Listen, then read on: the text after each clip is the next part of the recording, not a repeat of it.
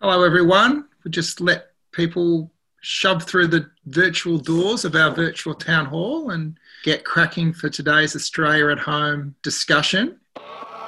2014 will go down as the warmest year around the globe in recorded history. 2015 was the hottest year since climate records began. Your show this July was the single hottest month in recorded history. Australia sweltered through its hottest spring on record. Climate change is now affecting every country on every continent. The rate that's of great concern.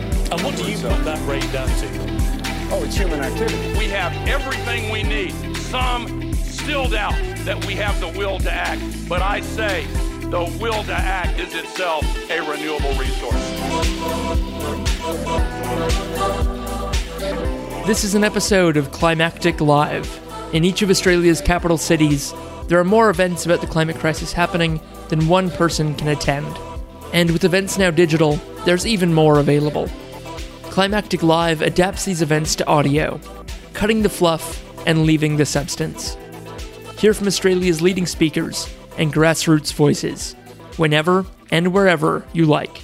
To subscribe to this show or any of the shows on the Climactic Collective, please visit climactic.com.au. This hour-long lunchtime conversation has been edited by me for clarity and brevity. No significant content edits have been made. Just a content warning before we begin that this event discusses mortality and death. Especially in the context of the ongoing pandemic, please be aware of this. And if you're not up for discussion of such material, it's okay to check back later. And now, to introduce this event, is the MC Peter Lewis, Director of Essential Media and regular columnist for Guardian Australia. Over to you, Peter. Particular shout out for all our friends in Melbourne who I know are still, living on the front line of the public health response to this pandemic. It's public health that's really going to be the discussion today through the frame of climate and Paddy Manning's fantastic new book, Body Count. Before we get into the discussion, though, I want to acknowledge that wherever we are around Australia, we are all of us on Indigenous land. I'm on the land of the Gadigal people, the Eora Nation, and like all of you, I pay respects to elders past, present and emerging and recognise the land we're on was never ceded. I can see so many familiar faces. It's great to have you all coming back in again.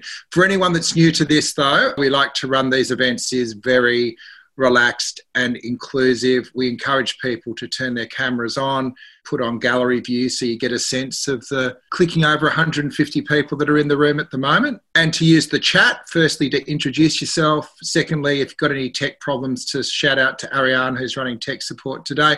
But most importantly, to ask questions. So we'll be pulling out questions from the room and putting them to Paddy and our other guest, Fiona Armstrong, as the discussion emerges. So today, Body Count. Paddy Manning writes books the way most people make Sunday dinners. And his latest book, Body Count, is a series of personal accounts of the human cost of climate change. Now, Paddy would normally be swanning around the country doing book clubs now, but one of the tragic things for an author in this time is that those events just aren't possible. So we're the next best thing, guys. As someone that has done a book tour, you don't get a lot of people in the room, but it's a great opportunity to talk about your ideas and to get a first-hand feedback on people of how things have gone, but also importantly to sell books. So the other thing we'll be doing through this discussion every now and then is putting in a link to Paddy's book.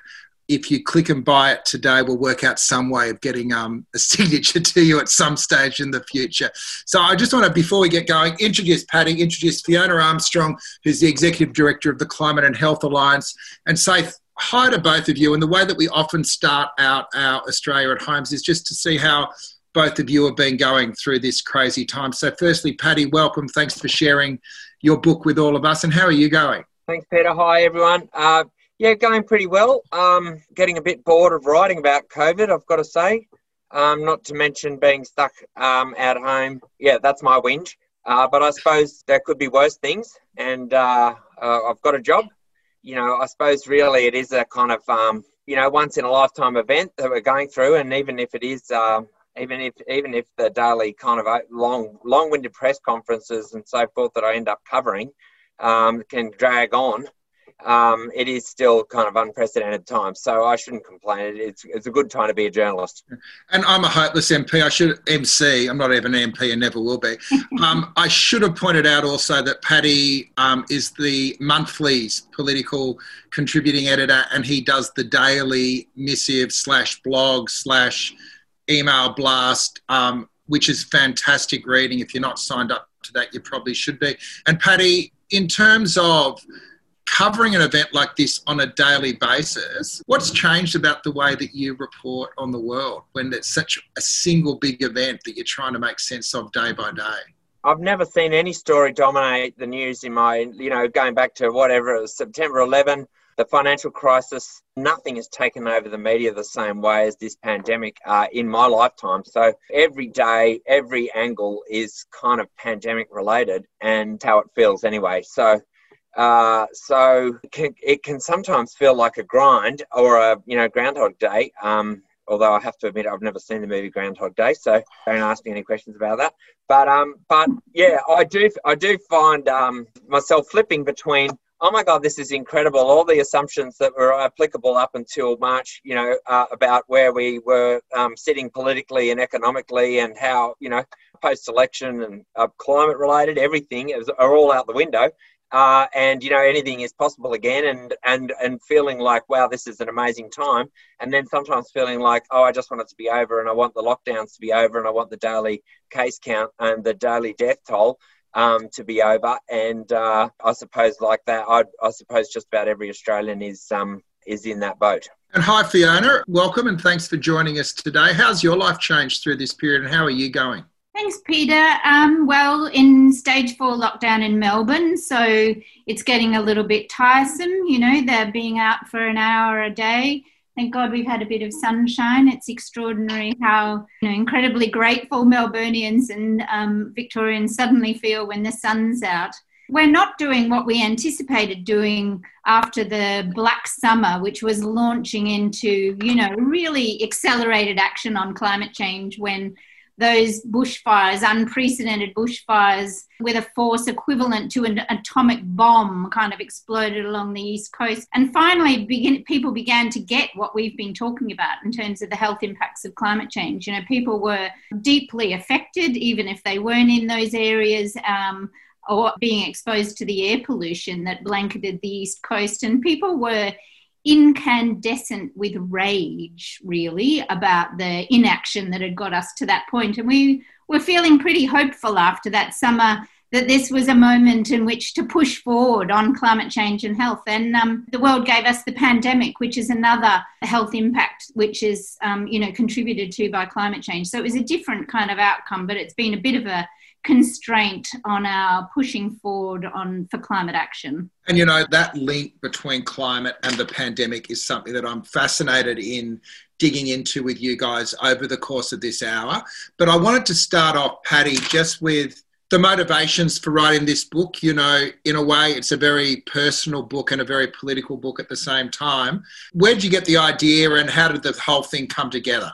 I had this idea about 3 years ago, and in fact, Fiona was one of the very first people, and there was 2 people, and also a climate scientist, who I emailed an outline to say, what do you think of this idea? The idea is that we've had like 10, 15, 20, maybe more years of debate about climate, but I think the public has tuned out because it's kind of climate waffle. It's kind of like, oh, what percent of, emissions reductions are we targeting this week, and what parts per million of CO2 are in the atmosphere, and what's the impact on electricity bills? And somehow the debate has lost its impact. And I thought that a way to cut through was to try and tell the stories of the people who've lost the most to climate change. And so what happens, it seems to me, every time, having, written about climate on and off as a journalist for more than a decade, it seems to me that what happens every time there's a natural disaster, it's somehow seen as politicizing or opportunistic to start talking about climate change at that time while people are going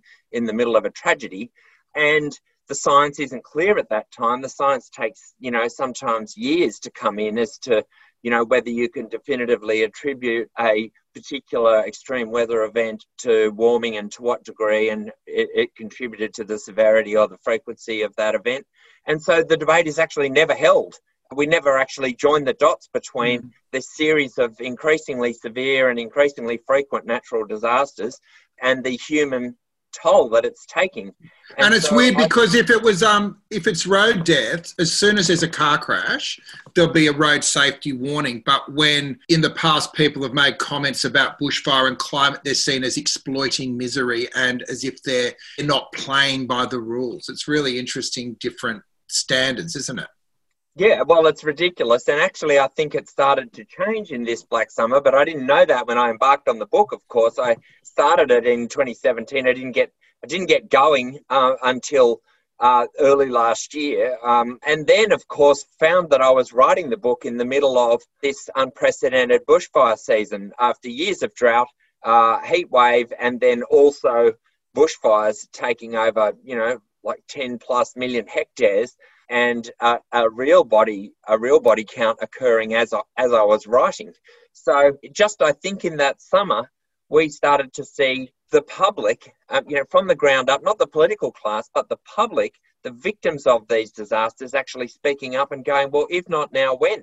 If we're not going to talk about climate change right now when it's killing us, when are we? And you remember there was a press conference, which I describe in the book, where Greg Mullins, who was the head of a group of, he was a former fire chief in New South Wales and also head of a group of emergency leaders, 23 of them, who called for climate action and directly did connect the, disastrous bushfire season with global warming. And he said exactly that point. Whenever there's, the Grenfell Tower goes up, everyone wants to talk about the cause. If there's a train crash, everybody wants to talk about the cause. But when there's a natural disaster linked to global warming, nobody wants to make the connection with warming. And I think the patience sort of ran out over that summer.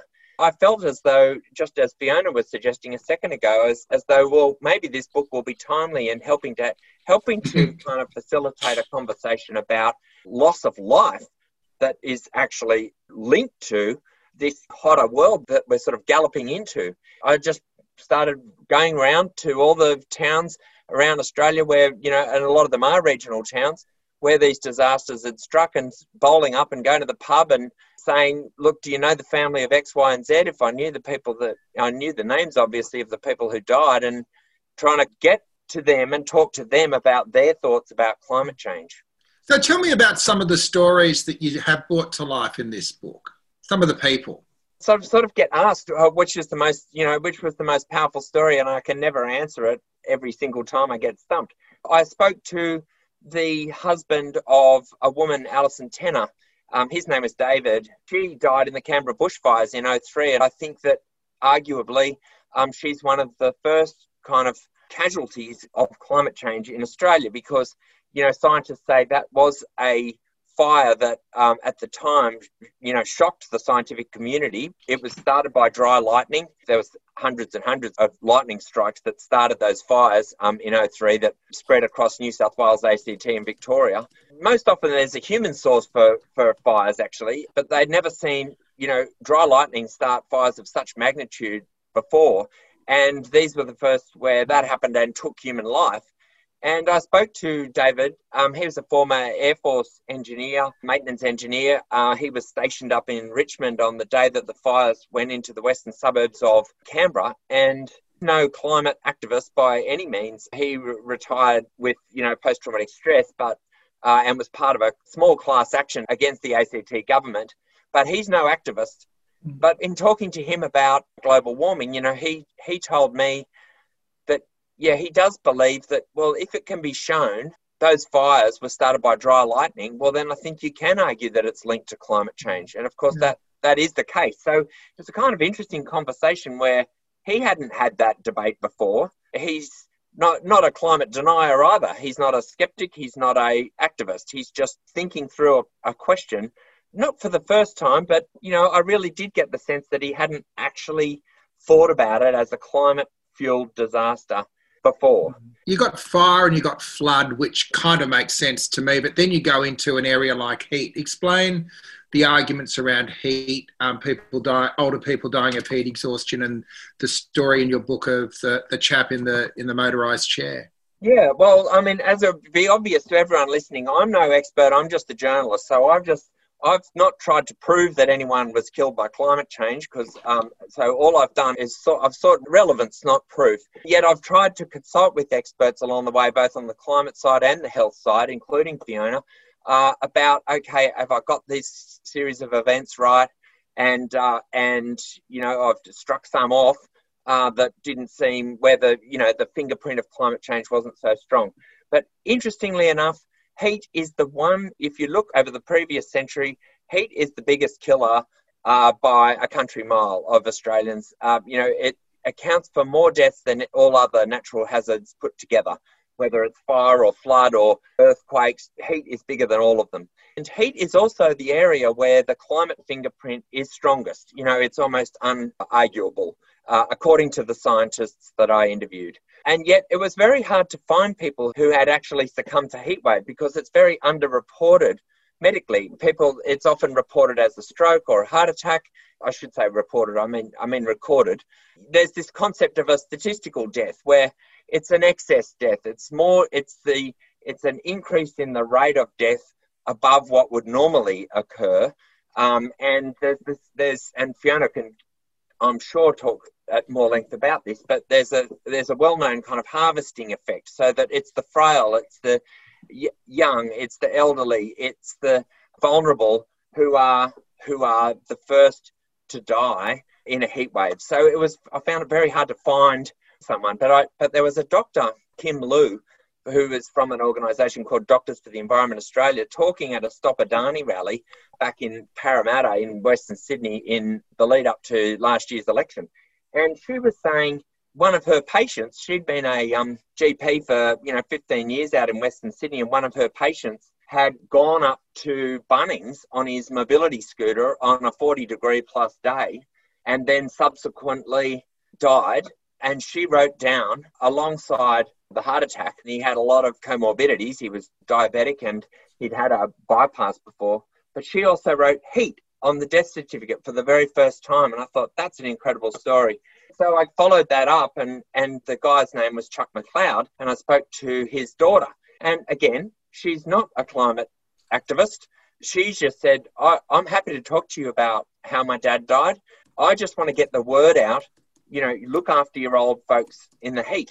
And so, I thought it was quite a touching story in a way, that this guy is old and cantankerous and decides after a beer and a half that he was going to go up, a couple of days after Christmas, he was going to go up to Bunnings and bugger what his doctor said and bugger what his daughter said. He was going to go up on the 20-minute round trip, but then sadly, it was too much for him. I might bring Fiona in at this point. So we obsess over death counts. We obsess over it when it comes to the road toll.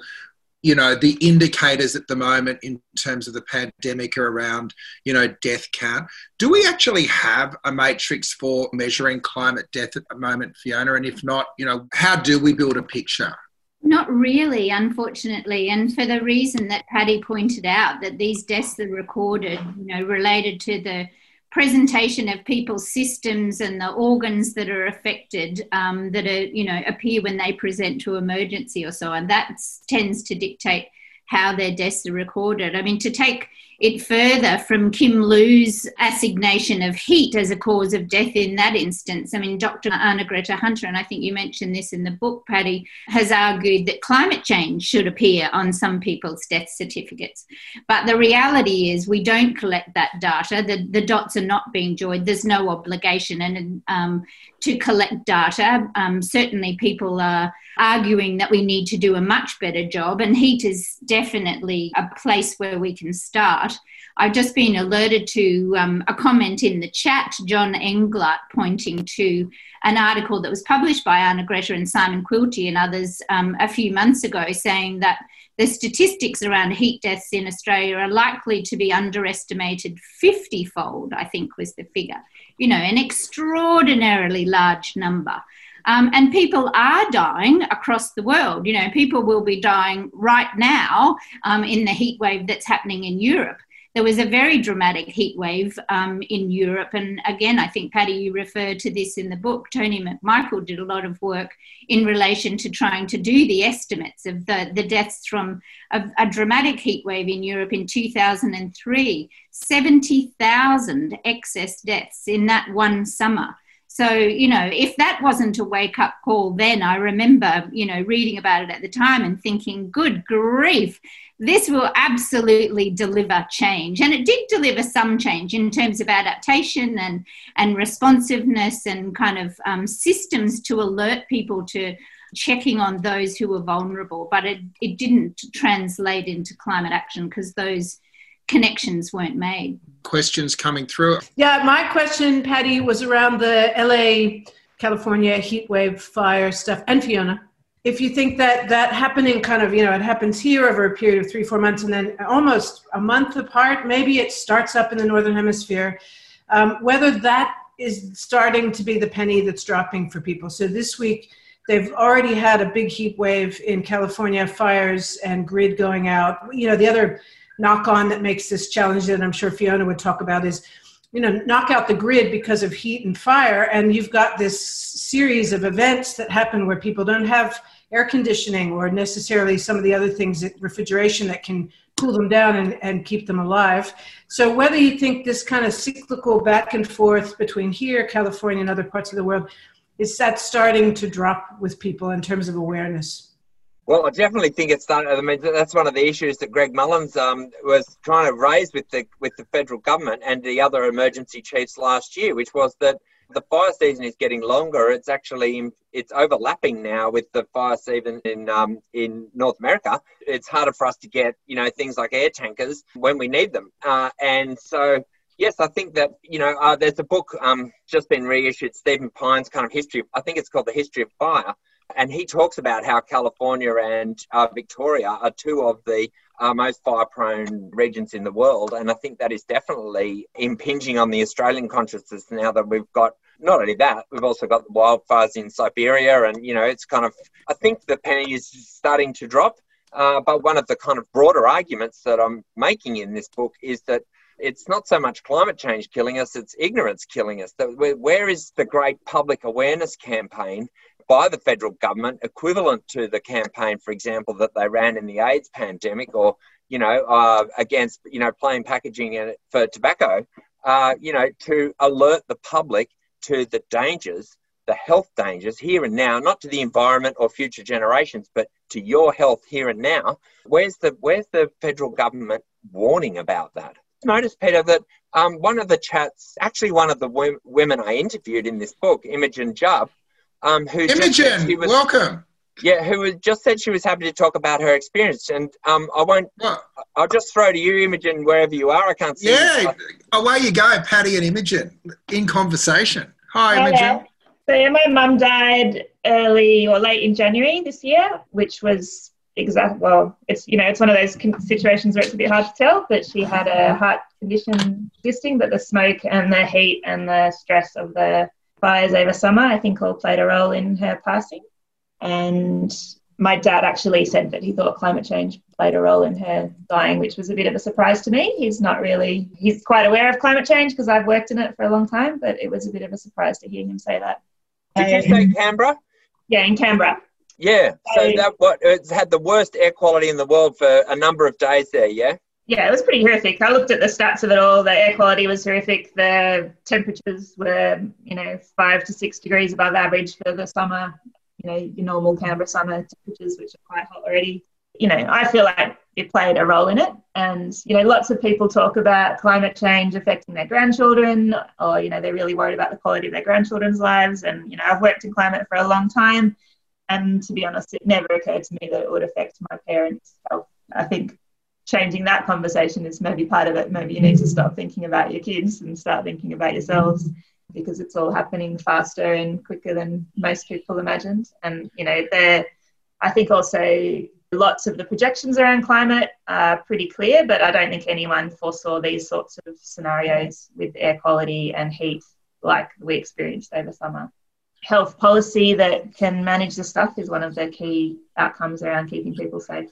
I was just going to ask Fiona, as a public health expert, that notion of consequence and building out the consequence of global warming, climate change, however you want to approach it, that's kind of the challenge in terms of shifting the conversation, isn't it? I guess it is, yes, because climate change can seem very distant and far away in terms of time, although as Imogen says, it's right here and right now, but it's hard to look out your window and kind of see those events that are clearly linked to climate change. But that's where the health frame is really important, because when you do start to talk to people about the health impacts of climate change, and those are very varied, from extreme weather events to infectious diseases to impacting food and water security, impacting people's ability to work, there's air pollution and aeroallergens and so on. When you do take people on a journey and connect the dots for them, and research from Sustainability Victoria shows that people don't readily make the connections between climate change and health, but when you do connect the dots for them, it seems obvious and they wonder why they didn't understand it before. It makes sense to them. And then they start to think about who knows about that and who should have been telling them. That goes to, the public education campaign that Paddy is talking about, because, people start to think, gosh, this is a threat to my health right now and that of my family. The evidence around it is very strong. The World Health Organization are, issuing very sort of strenuous threats around this, talking about it as a health emergency. Why didn't I know? And why hasn't the government told me? Why haven't they, been putting my interests at the forefront and making sure that I'm aware so that I can take health protective measures? And why aren't they taking action on climate change? So it's a really great way to make that bridge and to take people on a journey to make climate change personal, relevant and in the immediate term, and also transition people to an expectation about action in terms of mitigation and adaptation to protect them. So do you see where we are now as a result of neglect or willful disinformation? Because, it strikes me the similarities with tobacco 40 years ago. Yeah, look, it's a combination, isn't it? I mean, governments are ignoring evidence that they don't want to know about, that's uncomfortable for them to know about because it, contrasts with the interests of those who are, filling their coffers when it comes to re-election. It's complicated. The solutions aren't simple. I think there's a combination of ignoring the evidence and willful negligence, really, because I think, the evidence is well understood over many decades. Tony McMichael writing about this over 3 decades. The World Health Organization and Lancet Medical Journal issuing ever more strident calls for action over decades as well, but almost zero from our federal government in terms of action or a response that recognises the health impacts of climate change. Despite that now being embedded in the Paris Agreement, in the preamble, there's an obligation for nations to consider citizens' right to health in the context of climate change, which means that they have to consider what the impacts of climate change are on the population when they think about climate policy and what the opportunities are to protect health through climate action. But that is not happening at all. We're seeing some emerging action from the states and territories, but it's slow, but it's beginning. Before we get into the second part of the discussion, we had a question from Tara, who's actually with the Australian Nursing and Midwifery Federation. You deal with a few public health issues on a daily basis? Especially in Victoria at the moment, yes. So you had a question a little bit earlier. Yeah, more like a comment. So in 2014, when a rugby player was killed with what at the time was called a king hit and is now called one punch, there was a huge outcry. Legislation changed. It's now a major offence. And you look at the impact that we have with climate change, we can, and we've seen this with COVID as well, we can make substantive change when it's important enough to the people who have the power to make decisions. And yet here we are, as Paddy was saying, more than 20 years on to this discussion with very little changing. So it's not that we don't have the capacity, it's that there aren't enough people who have the power to make the change with the will to change. Yeah, you'd see this every day in your general reporting, Paddy. Yeah, I have to say, I found, there are a lot of things. It's not like we're a rabbit in the headlights and going to be run over by climate change and there's nothing we can do. Like I expected that there was a risk this book would be grim and depressing, including for myself writing it. But I found myself kind of inspired and galvanised, not so much about, this has got to get back into the climate wars, but what came through in doing the interviews, and I decided to kind of try and get as close as to tell, fewer stories better rather than skate over hundreds of different stories. So I wanted to make sure that the people that I spoke to were comfortable with what they've said, and it wasn't a quick hit in any way, even if I wrote the book in a year, which was fairly fast. What I found was that I was inspired by the kind of love and solidarity that, came across from the people that I was interviewing. So it kind of gave me hope that Australians will, when the chips are down, will look after each other. And they are aware of, the seriousness of the climate situation increasingly, and they will, at the right time, act. That might sound a bit woolly, but in story after story, people who I was bowling up to and out of the blue saying, do you think that the death of your father, mother, child was related to climate change? And they were kind of stepping back, because often, even if it was an event that was 15 years ago, or even like Black Saturday, huge debate about whether it's related to climate change, but still that's not resolved in the, you bowl up to Kinglake and people go, oh, no, it had nothing to do with it. You get the same divisions that you get in the rest of the community. But what you definitely get talking to people is the sense that ordinary Australians will rally together, look after each other in a crisis. That gave me a lot of hope and was inspiring that actually when the time comes, we will sort this and sort it with that kind of common sense that I think Australians, one of our national kind of characteristics.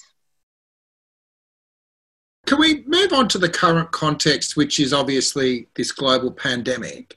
I've read in some places, and you deal with it at the end of your book, and I'm sure you rushed to actually sort of deal with this as you were trying to get it to the publishers, Paddy, but the notion that the pandemic is not totally separated from the drivers of climate change, particularly deforestation. Where does that land? I'm interested in both your and Fiona's view on where are the connections with the pandemic and the broader issues around climate. Well, I'll just be very quick, because I'll just boil it down to the simplest possible terms, because I'm a hack. But basically, the way I understood it, including from interviewing Fiona and reading her work and the work of some great Australian scientists, including Tony McMichael, who Fiona's mentioned, the way I boiled it down in my head was that the things that are driving warming are the things that are driving the new age of pandemics. So I spoke to a couple of scientists about why are we seeing this rise of zoonoses? Why is that? And over the last 30 years, Ebola, AIDS, SARS, MERS, bird flu, we have just had we've had a lot of warning about this age of pandemics, and they have been increasing. What I took from it was that the things that are forcing animals and humans together are also causes of climate change. So the overpopulation and overconsumption and the deforestation that's forcing animals to come into the human environment, that is where a lot of these diseases, that's how a lot of them are starting. So, I interviewed scientists about it, and I also interviewed a widow of Tony McMichael, who was the legend, just for anyone who doesn't know. I learned in the process of researching this book was, I think an under-recognised Australian scientist, even though he had an Order of Australia and an emeritus professor at ANU and a very distinguished career. But he wrote a book called Planetary Overload in 1993, and he wrote the first health section of the Intergovernmental Panel on Climate Change second assessment report in 1995. He was a pioneer. His work has been compared with Rachel Carson. He was a pioneer of the connections between climate and health. And I interviewed his wife, who is a fellow academic at ANU, and she kind of told me about these connections and about the warnings that Tony McMichael was making about, about the connections, but also that the bitter irony that he himself succumbed in 2014 at the age of 72 to an unknown influenza strain. So he was up in Darwin. He had his flu shot. He was still going like a train by all who knew him. Lots of work to do and involved in his third book. But there was naval exercises on and a lot of sailors coming through Darwin at that point, and somehow he's picked up an unknown influenza strain that's ultimately taken his life. And it's a kind of, the flu it's getting worse and coming around more often, as Judith told me. And, she believed that Tony himself was part of the kind of body count in a way. And so, I found the connections between the kind of warming and the increasing incidence of pandemics to be kind of fascinating and also kind of terrifying. But also pointing to the solutions to the two things quite similar. And you kind of feel that yourself in the middle of these lockdowns, that the lockdown is quite green. So kind of teasing that out, I found was fascinating. Fiona, I understand you actually studied under Tony in earlier times, or your work's been informed by his work?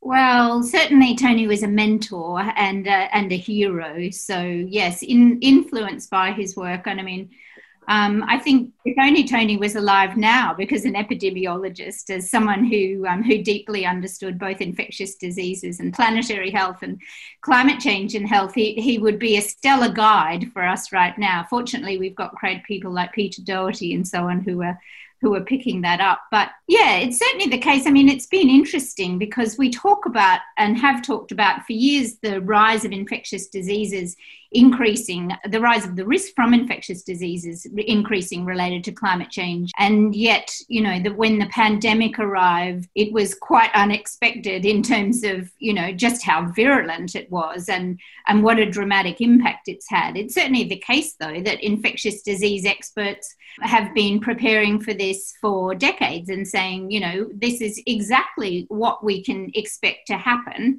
because of our treatment of the natural environment, our destruction of the natural world, and the fact that we are encroaching on virgin ecosystems. Well, there's no such thing anymore because our, deforestation and expansion of urban environments and so on, whether it's for mining or new cities or roadways, brings us in closer contact with the natural world and with other species, and our activities causing ill health in other species. Therefore, they are more likely to carry disease and we're closer to them, so it's more likely to jump over to us. So I wrote a piece early in the pandemic with my colleagues Tony Capon, who's the Professor of Planetary Health at Monash, Director of Monash Sustainable Development Unit, and Ro McFarlane, who's been researching, and I think, Paddy, you've interviewed Ro in the book, researching zoonotic disease and links between animal and human health for a very long time. And our message was that coronavirus is a wake-up call, that our war with the environment is leading to pandemics. I mean,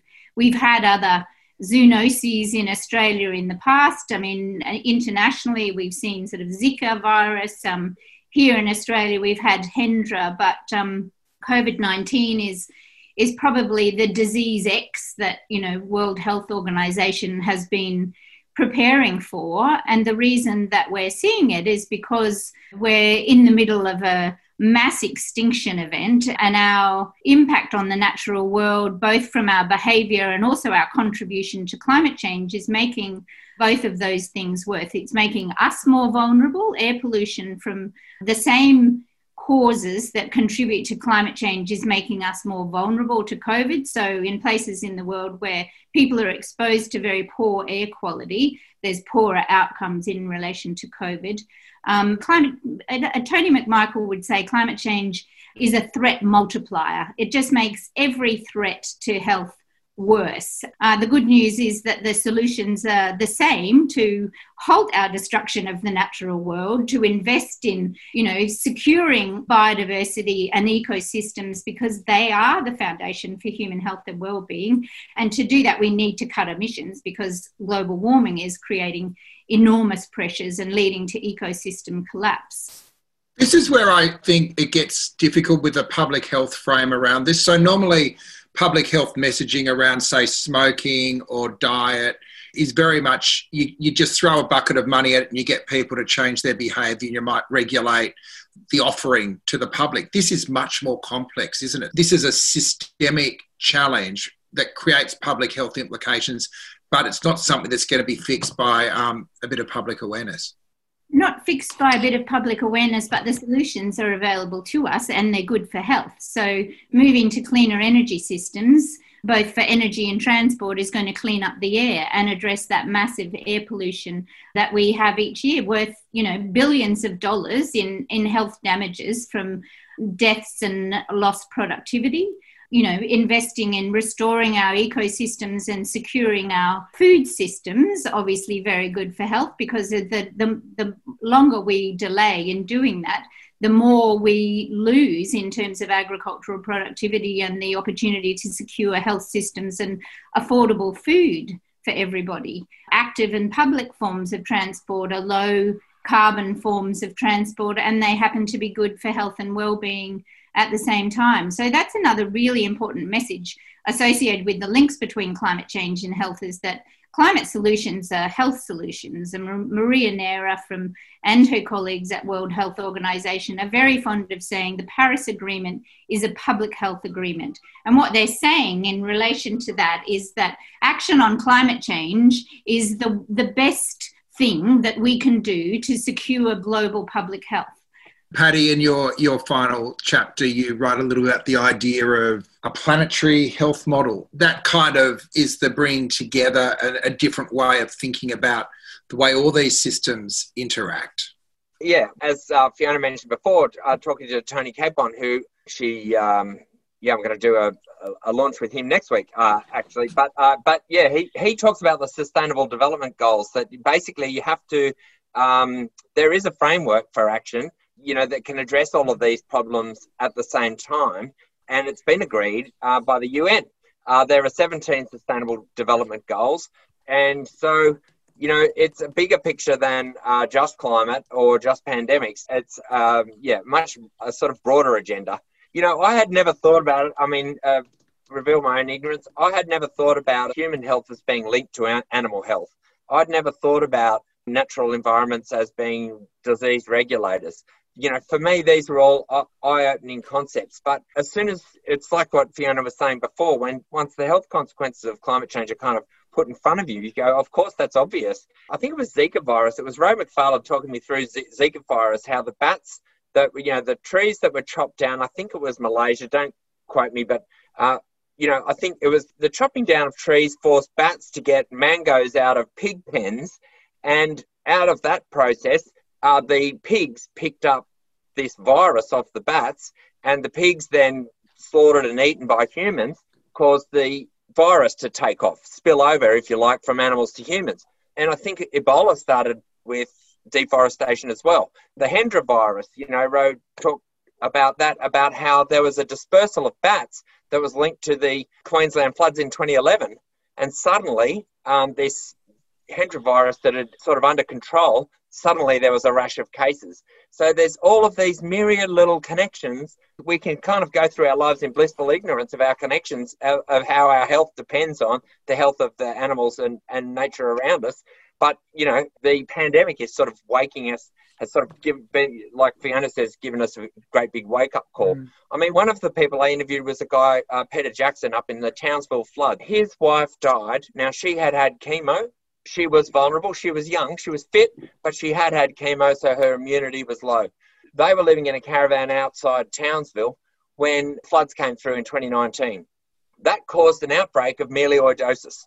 Now, melioidosis is not new. It's been around forever. I don't know about forever, but it's been around for decades up in the top end. It's a tropical soil disease. It comes out of the ground when it's wet. And if you've got a cut or something like that, healthy people would laugh it off. But someone like Leonie is vulnerable. And she keeled over in their caravan one day, and he never got to speak to her again, say goodbye, anything. She was in intensive care within hours. She was a nurse, and then she was dead. So I interviewed the director of public health at Townsville, a guy called Stephen Donoghue, and said, well, look, does the tropical soil disease have anything to do with climate change? Well, if you've got increasingly severe cyclones and storms, now that's a separate question. That's a climate science question. And I interviewed climate scientists about that, and they say, well, actually the connection is, they might be that the storms are less frequent, but more intense.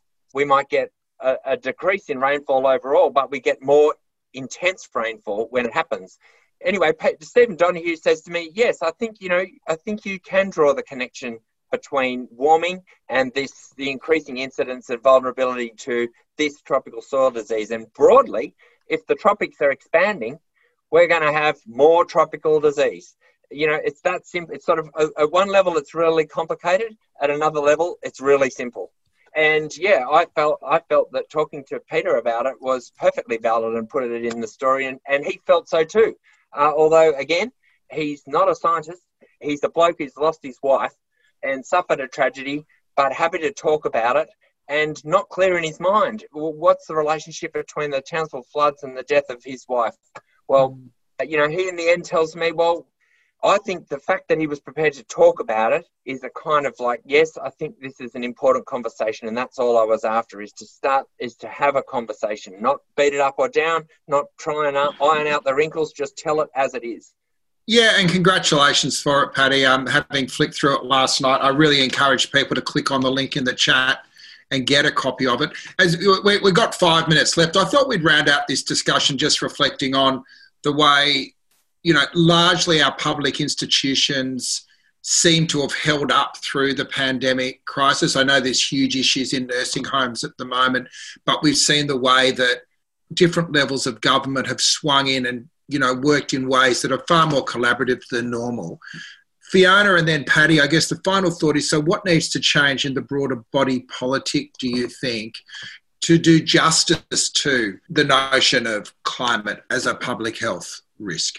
In relation to pressure on our health systems, comparing climate change and COVID, that we ain't seen nothing yet in terms of what we're going to see from accelerating global warming if we fail to take action, that our health systems will not be able to cope, that we know already that our health systems are not well prepared for climate change. We've done work for the Queensland government developing a climate and health plan for them and interviewing health services from Brisbane up to Townsville and Cairns and out to Toowoomba. Only a very small proportion of them have done any climate risk assessment to understand what climate change risks from extreme weather or pandemics or anything are going to mean for their infrastructure, on their workforce, on their supply chains. And, you can see what happens in a global pandemic when you have a decline in international travel, that supply chains can get very tenuous. We've seen it in relation to the supply of PPE. We've seen, very common medications, antibiotics, blood pressure pills, antidepressants, hormone replacement therapy in very short supply because global supply chains are impacted. We're only going to see those more from climate change. So we've been very lucky in Australia so far that our health systems have held up very well, but we should not kid ourselves that they are climate ready or that they are climate resilient or that we will have the infrastructure and the processes in place to, ensure that our current good health for the large proportion of the population continues into the future. But, that said, there's a lot that we can do. And as I said, those solutions for climate change are also health solutions. It's not technology that we have to invent at some time in the future. It's available now. It's cheaper than the alternatives. So it's simply a matter of implementing it. And in order to do that, we need to create political will. And we need to create a mandate for politicians to act. And for people to engage on the issue of climate change, it's a way of making climate change relevant, personal to people. Climate action will deliver for health very significant benefits in the short term. Improving air quality means you have a decline in respiratory emissions within weeks. So the climate benefits will accumulate in the longer term. And final word to you, Paddy. You're a storyteller. What do you want people to take away finally from this book? That we're we're in danger, but we're in it together. For me, the pandemic has kind of woken us up to the obvious. We should listen to scientists. We should listen to experts. The populist backlash that you see, whether it's Boris Johnson or Donald Trump or Bolsonaro, or we've had our own populists here, they've kind of been exposed as a fraud, and Australia has kind of good at public health. But we're also, one of the most, certainly amongst the rich countries, one of the most exposed and most vulnerable to warming. And we're already hot. We've got, forecast scientists telling us that, parts of the country will sooner rather than later be potentially uninhabitable due to heat. We know it. We need to kind of come together and do everything we can to fix it. There is decades of advice, health and climate, there to guide us. And I've tried to not focus on solutions, but just to kind of focus on having that conversation about how, in fact, the human toll it's taking already through the true stories of ordinary Australians that I've spoken to. And hopefully those stories will carry the message themselves. Well, congratulations on it, mate. Thanks for sharing your time today with us. Thank you, Fiona. We'll be sending out a link to everyone that's here with a direct one-click, one-buy. We'll also send out a link to the great work Fiona's team's doing at the Climate and Health Alliance. We'll be back on Friday with a talk about technology, where I'm joined by Lizzie O'Shea from Digital Rights Watch and Dan Stinton from Guardian Australia. But until then, thanks everybody for being with us today, and look after yourselves, stay safe and stay well, and until next time, cheers. Thank you, Peter. And to hear that event and all the great events that Australia at Home have put together, or to watch the videos for this event or any others, just check out australiaathome.com.au or follow the link in the show notes, where you'll not only find the links Peter just mentioned to Paddy's book Body Count, to the Climate and Health Alliance, where Fiona Armstrong is executive director, but also links to other Climactic episodes with people featured and mentioned in this recording, such as Imogen Jubb, Tony Capon, and Ro McFarlane.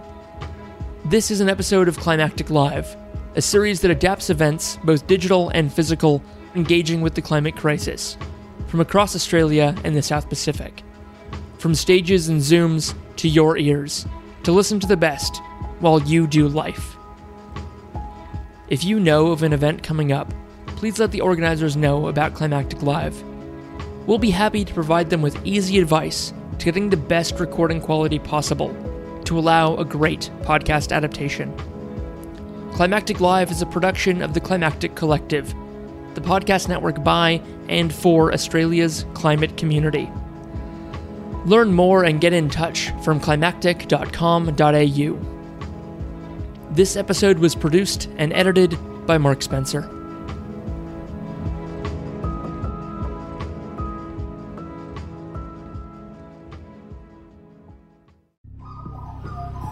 The Climactic Collective.